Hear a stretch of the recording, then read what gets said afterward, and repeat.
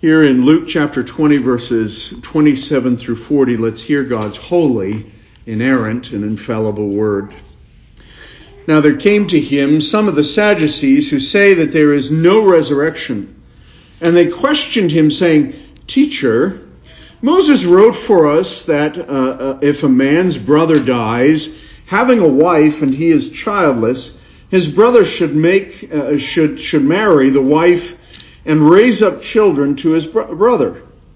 Now there were 7 brothers, and the first took a wife and died childless. And the second and the third married her, and in the same way all 7 died, leaving no children. Finally, the woman died also. In the resurrection, therefore, which one's wife will she be? For all 7 had married her. Jesus said to them, The sons of this age marry and are given in marriage. But those who are considered worthy to attain to that age and the resurrection from the dead neither marry nor are given in marriage. For they cannot even die anymore, because they are like angels and are sons of God, being sons of the resurrection. But that the dead are raised, even Moses showed in the passage about the burning bush, where he calls the Lord the God of Abraham and the God of Isaac and the God of Jacob. Now he is not the God of the dead, but of the living, for all live to him. Some of the scribes answered and said, Teacher, you have spoken well. For they did not have courage to question him any longer about anything. Let's pray. Oh Lord, we pray that you would grant us wisdom in your word this morning, such that we might leave here after the service is through, and that we might ponder, meditate, think, inwardly digest your word, taking it to heart and living in its light. We ask this in Jesus' name. Amen. There's a president of a seminary, Union Theological Seminary. It's in upstate New York.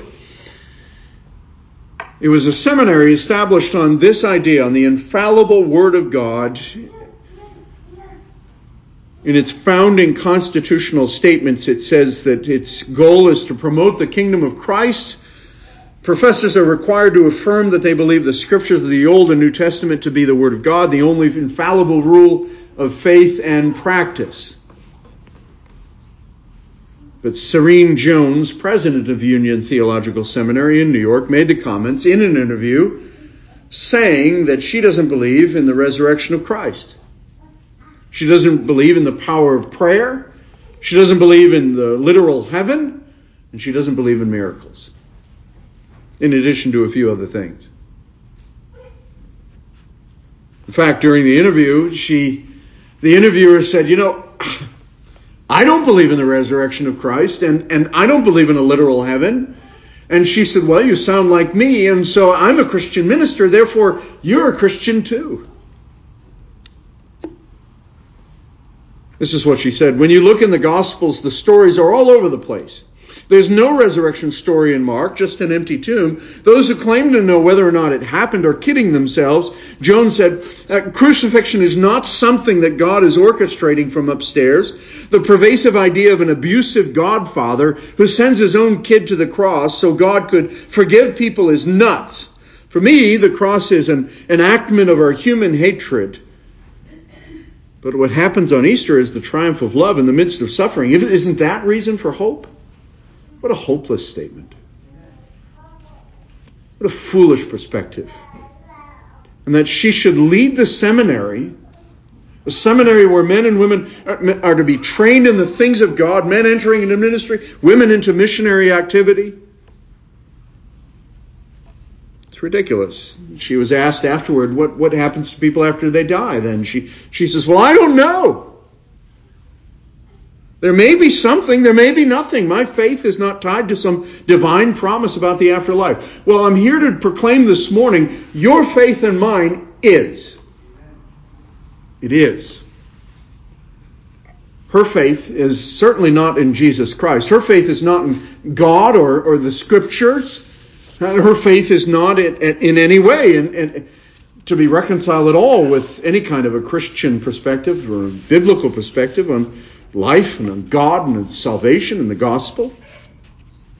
She's not the only one, though. N.T. Wright, who is a well-acclaimed modern theologian, says, I have friends who I am quite sure are Christians who do not believe in the bodily resurrection. The position that he takes is, frankly, counter-biblical. But this is what the Bible says in Romans chapter 9, verse 10, verse 9. The gospel comes down to this. If you confess with your mouth that Jesus is Lord and believe in your heart that God raised him from the dead, you will be saved. You see how the Bible how God in his word makes it clear that salvation is tied to one's understanding of resurrection, that it is at least involved in one's calculation of who Christ is and what Christ has done. If Christ isn't raised, according to what Paul says in 1 Corinthians 15, then we're still dead in our trespasses and sins. So if you don't believe in the resurrection, you're not saved, you're not a child of God, Christ is not your Savior, and you have no hope, you are lost in your trespasses and sins, and God will one day hold you accountable for them. The doctrine of the resurrection is pretty important, isn't it? It's vitally important. So what we understand about the resurrection and about our place in that resurrection is vital to the Christian. So we'll look at this text this morning. We know that the apostle, that Jesus has been dealing with skeptics, scribes, chief priests, the Hellenists, Pharisees. They've all come to Jesus. They've questioned him. It began at the beginning of chapter 20 when Jesus cleansed the temple, and they, in protestation against his cleansing, said, tell us by what authority you are doing these things. Or who's the one who gave you this authority? And Jesus asks them questions and then clarifies in the end that they are in fact wicked.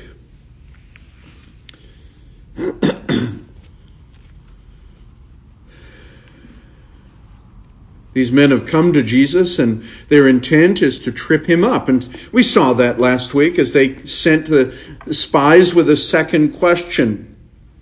It says in verse 20 of chapter 20, in order that they might catch him in some statement so that they could deliver him to the rule and the authority of the governor. And so they question him, they flatter him and first, and then they ask, is it lawful for us to pay taxes to Caesar or not?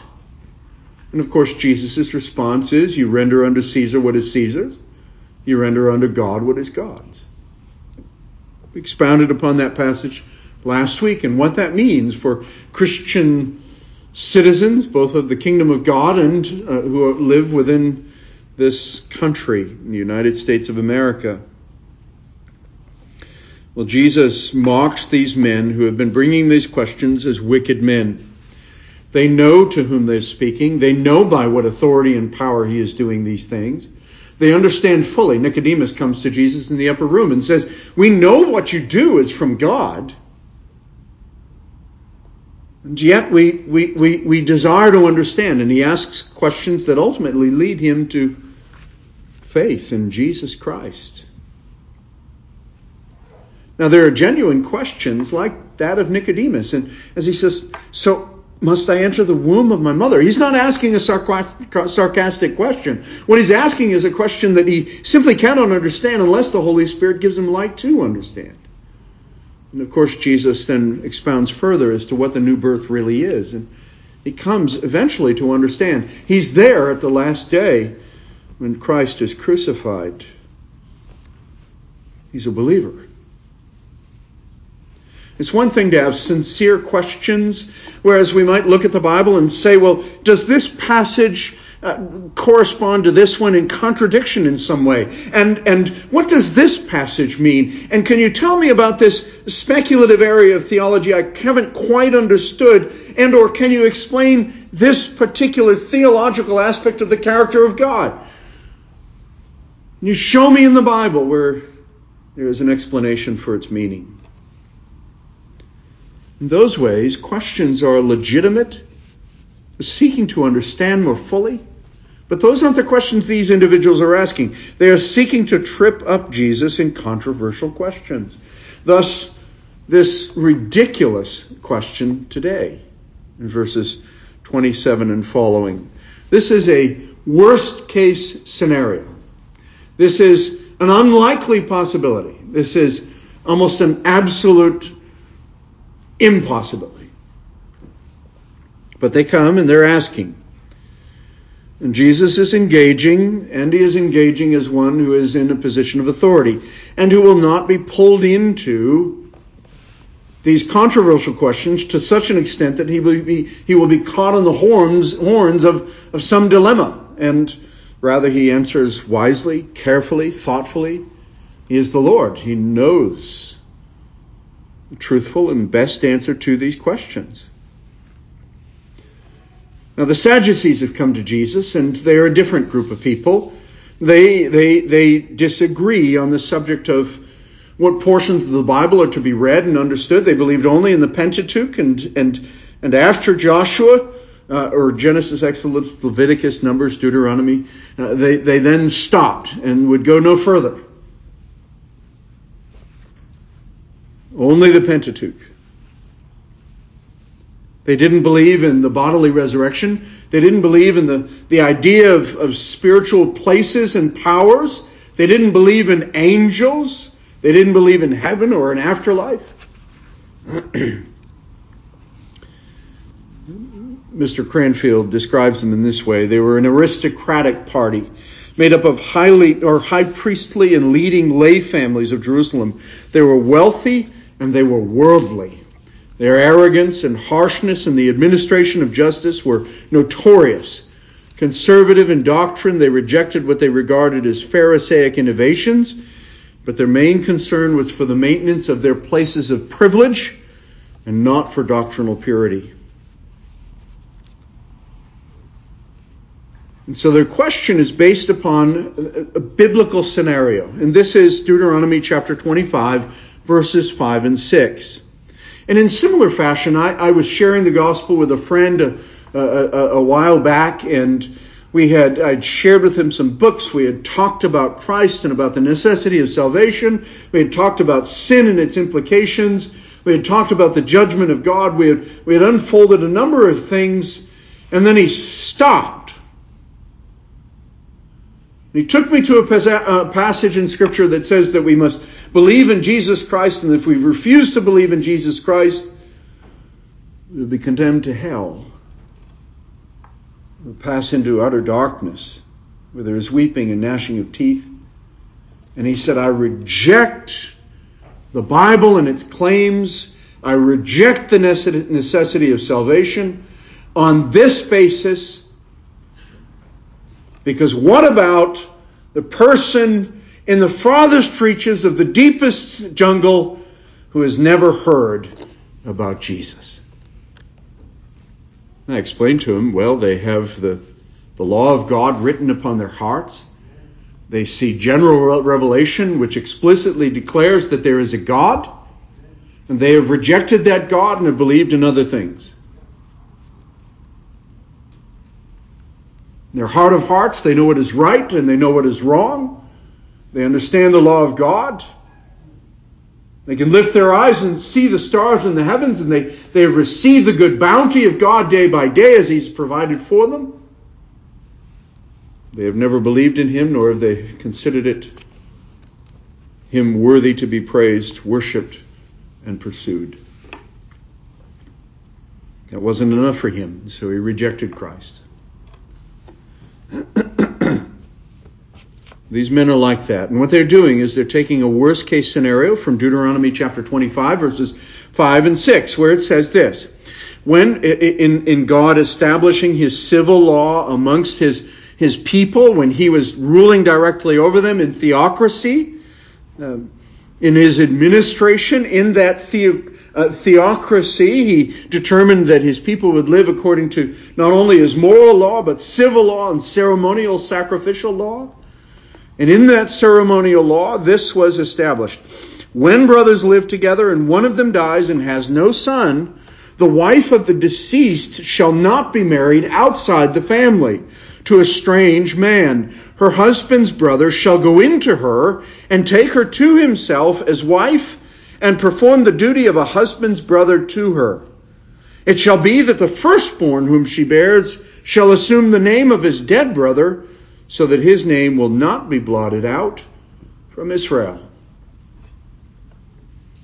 God graciously providing for his people and providing to those who die at a young age, who are married, the opportunity to see their children and a heritage raised in their name. And so they take this particular question and they come and say, well, there are 7 brothers, you see. And the first brother dies at an early age. He's married. And so the second brother, fulfilling his legal obligation according to Deuteronomy chapter 25, verses 5 and 6. And they're saying to Jesus, look at how well we know the Word of God. They're saying, look at the minutiae of the law of God that we understand. We understand it. You see, we've speculated about its deepest implications. We know the Bible. Remember that, because Jesus will contradict that very shortly. It's a ridiculous scenario. 7 brothers, they all die without producing any child. Possible? Highly unlikely.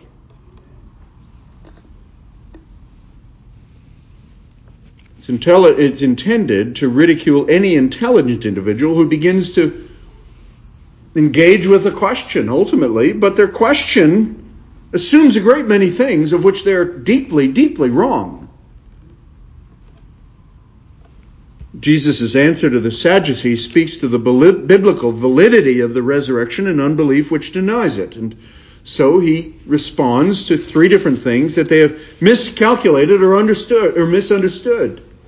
The first is they've miscalculated and they don't believe. And they've miscalculated heaven and they don't believe.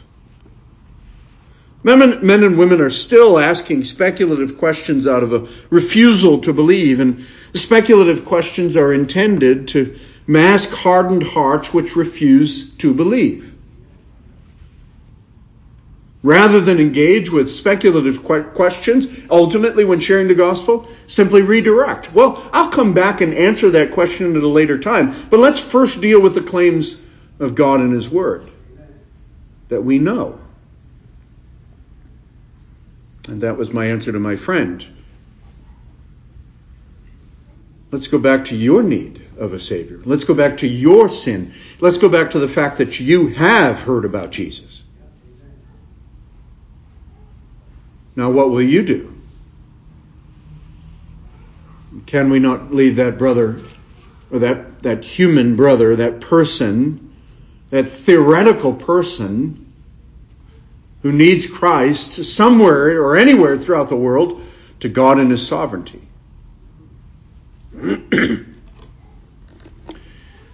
These men, these Sadducees, have deeply miscalculated. They've miscalculated about the nature of heaven. They have miscalculated about the significance of the resurrection. They've undermined the significance of the resurrection. They don't really believe in that it is significant, that it's adiaphora, things indifferent, things unnecessary.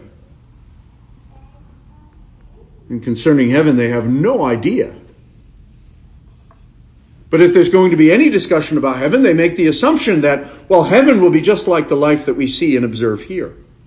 Its culture, its institutions, its administrations, its activities, its traditions will all be the same. Well, no, none of it will be.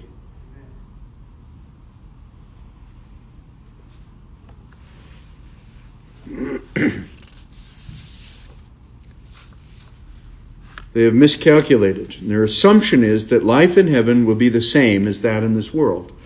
Yet they fail to know the Word of God. They have failed to take in what God has said. There's a careful qualification too here that Jesus makes in reply to them, and I don't want to miss it. They have miscalculated, but Jesus says this. But that the dead are raised, let me back up. The sons of this age marry and are given in marriage. But those who are considered worthy to attain to that age and the resurrection from the dead, neither marry nor are given in marriage.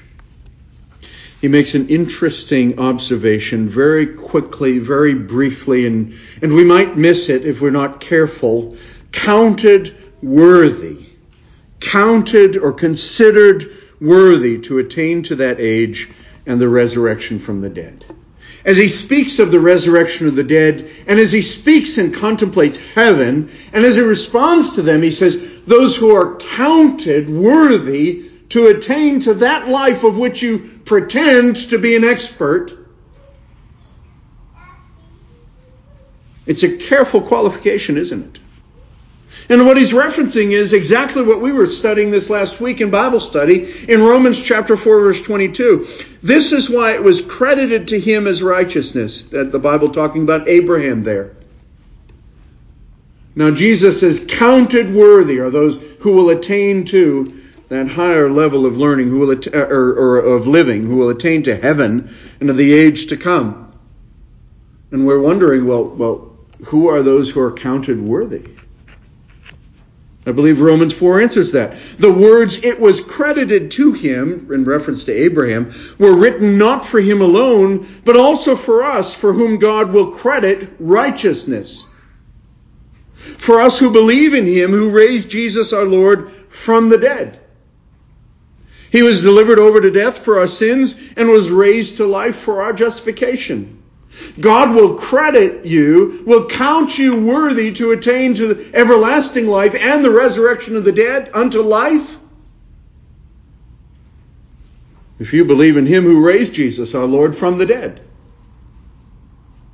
If you don't believe in the resurrection, you refuse to believe in the resurrection, you're not a believer. You're not saved. Christ is not your Savior. You cannot be a Christian and deny the resurrection.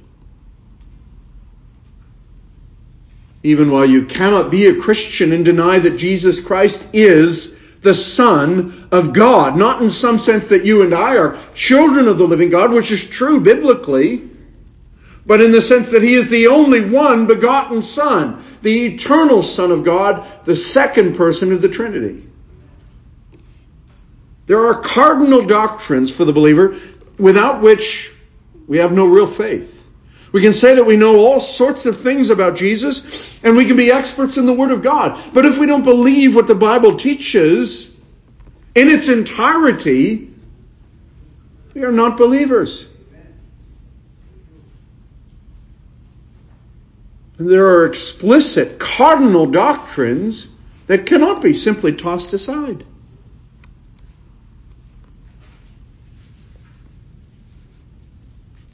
For us, counted righteousness, credited righteousness, for us who believe in him, who raised Jesus our Lord from the dead.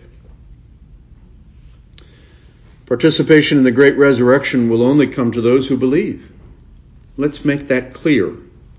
Heaven will be fundamentally different, but in incomprehensible and unimagined ways, and these Sadducees simply don't understand that. But further than that, they need to know that the Son of God is standing before them this very day, saying, if you don't believe in the resurrection, you have no part in me. You have no life, and the promise of eternal life, you have no hope, no salvation. No standing before God. Do you know heaven will be fundamentally different than what they are assuming? They have assumed that heaven will be just like life on earth. They have assumed that heaven and its institutions, administration, and traditions will be precisely the same as what they have experienced here in this world. And yet, Scripture tells us that heaven is infinitely different. Throughout Scripture, we are told that in heaven our tears will be wiped away such that we will never cry and death will no longer anymore occur. That there will be no mourning, crying, pain, and the former things have passed away. That our knowledge of all that grieved us, that we are embittered to, all that we have carried with us as suffering and of pain, and all that weariness of mind will be gone. It will no longer be part of our intellectual compilation.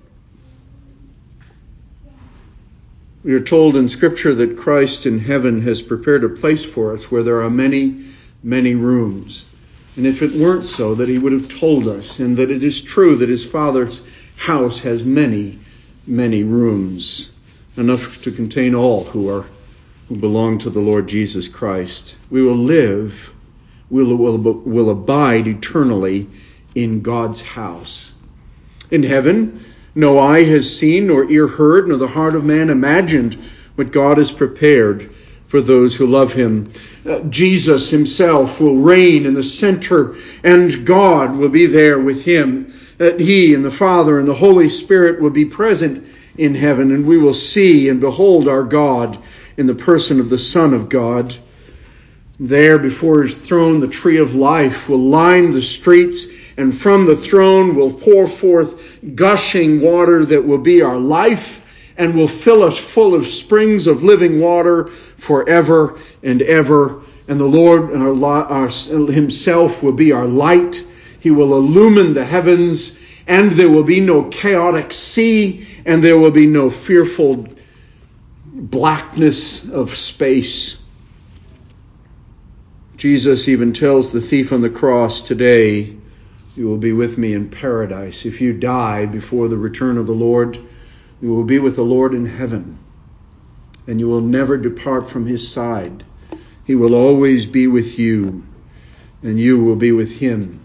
We are told that in heaven, moth does not corrupt, and rust does not destroy anything there, for there are no corrupting influences. It is a better country. It is a heavenly one, and God will prepare for us a city there. And there we are told righteousness dwells. There we are told there is no sin. There we are told there is no continued corruption. There we are told that God will be our light, and that he will reign over his people day by day, and the gates of the city will be opened. They will be safe, secure, and the glory of the Lord will inhabit that new place, the new heavens and the new earth.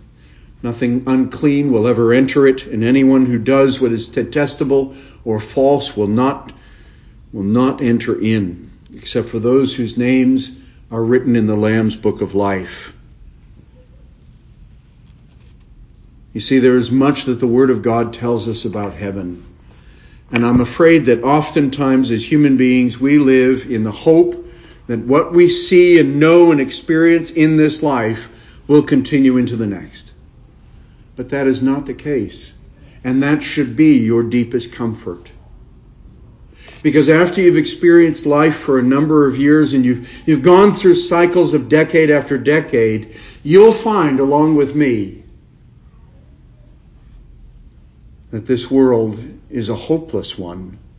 A world in which the hopes of humanity are limited and will be dashed, because humankind and humanism itself is turned on its head by mankind's own ignorance and foolishness, and by our hatred of one another and our division over foolish things, and of the wars and continued rumors of wars over deprivation of those who have a lot and those who have nothing. And our consummate love, our all-consuming love of money, of resources, of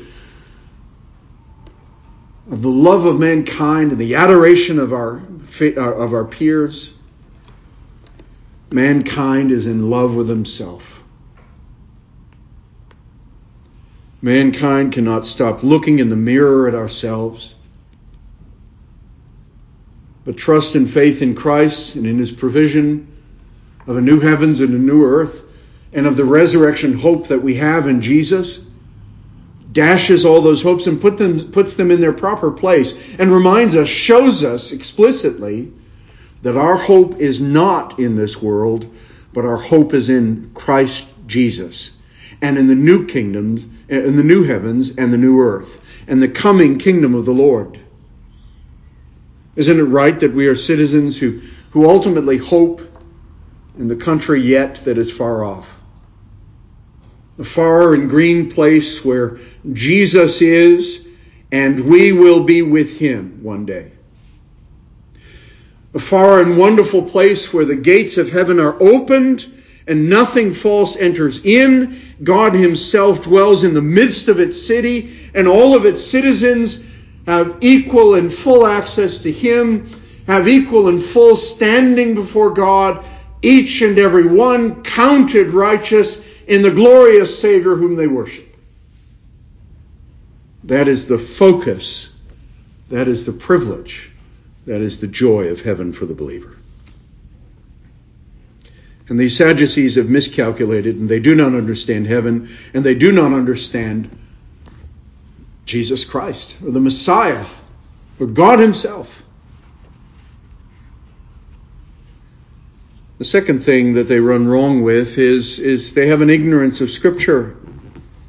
They have miscalculated, but they also have an ignorance of Scripture. They know Deuteronomy. They know the passage from Deuteronomy that speaks to the necessity to marry one's sister's wife if she dies. They understand that scenario, but they don't understand so well Exodus chapter 3, verse 6. That's why Jesus takes them there. In Matthew's Gospel, chapter 22, and in Mark's Gospel, chapter 12, there are parallel accounts of these passages. And Jesus explicitly there says you don't know the Word of God. And here he says it implicitly as he takes them to the Bible. Verse 37, but that the dead are raised, even Moses showed in the passage about the burning bush. He understands that the core issue is not their really deep concern over 7 brothers, all of whom had the same wife, and of who would be married to her in heaven. That's not their concern. They are simply trying to show by their question that they don't believe in the resurrection. And that's fundamentally what people are saying when they lift up that impossible question for you and for me. They are saying, I don't believe. And I won't believe. And only the Holy Spirit can break through unbelief. Only he can give faith and give them grace to believe. Jesus is saying, I know what your core issue is, and your core issue is you don't believe the Bible, and you don't know the Bible. You say you don't believe in the resurrection, but you demonstrate in that belief that you don't know the Word of God. He takes them to Exodus 3, verse 6, and explains that God is the God of man who is alive and in heaven and with the Lord. And that's what he says. He says there, Moses showed in the passage about the burning bush. God is speaking to Moses out of the burning bush. Moses has been tending the flocks, and he sees this bush burning but not being consumed. He walks over, and God speaks, and he says, you're standing on hallowed ground. Remove your shoes from your feet. And then he says, I am, as Moses says, who are you, Lord? He says, I am God. I am the God of Abraham and Isaac and of Jacob.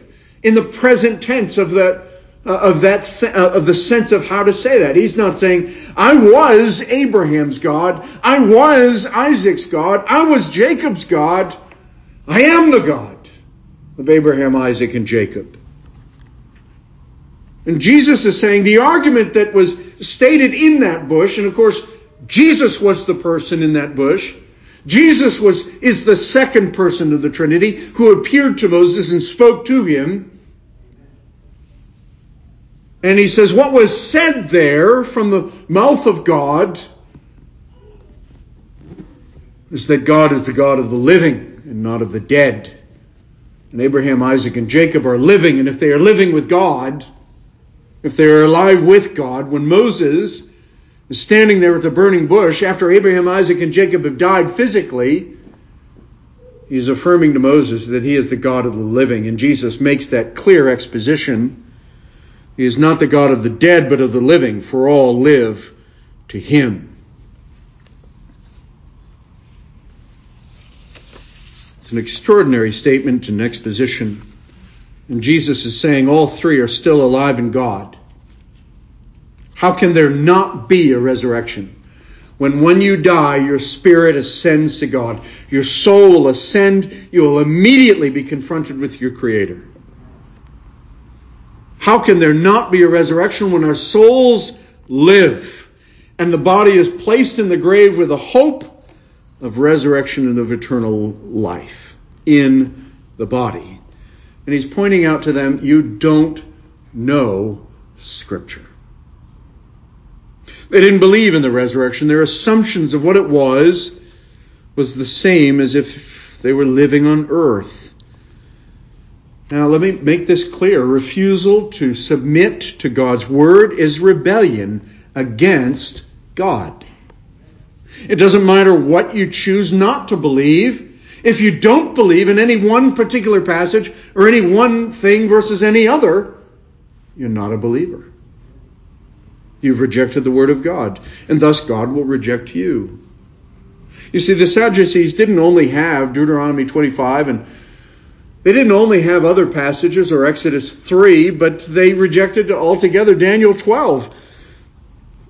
In that wonderful prophecy of what will come, multitudes who sleep in the dust of the earth will awake, some to everlasting life, others to shame and everlasting contempt. Multitudes who sleep in the dust of the earth will awake. Isn't it true that God fashioned Adam from the dust of the ground? He caused dust molecules at their smallest level to coalesce, to come, to coagulate, to form, and he breathed life into that mound of clay, and Adam was a living and breathing human being.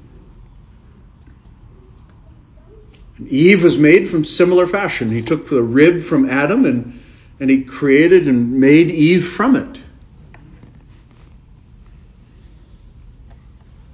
Can't God?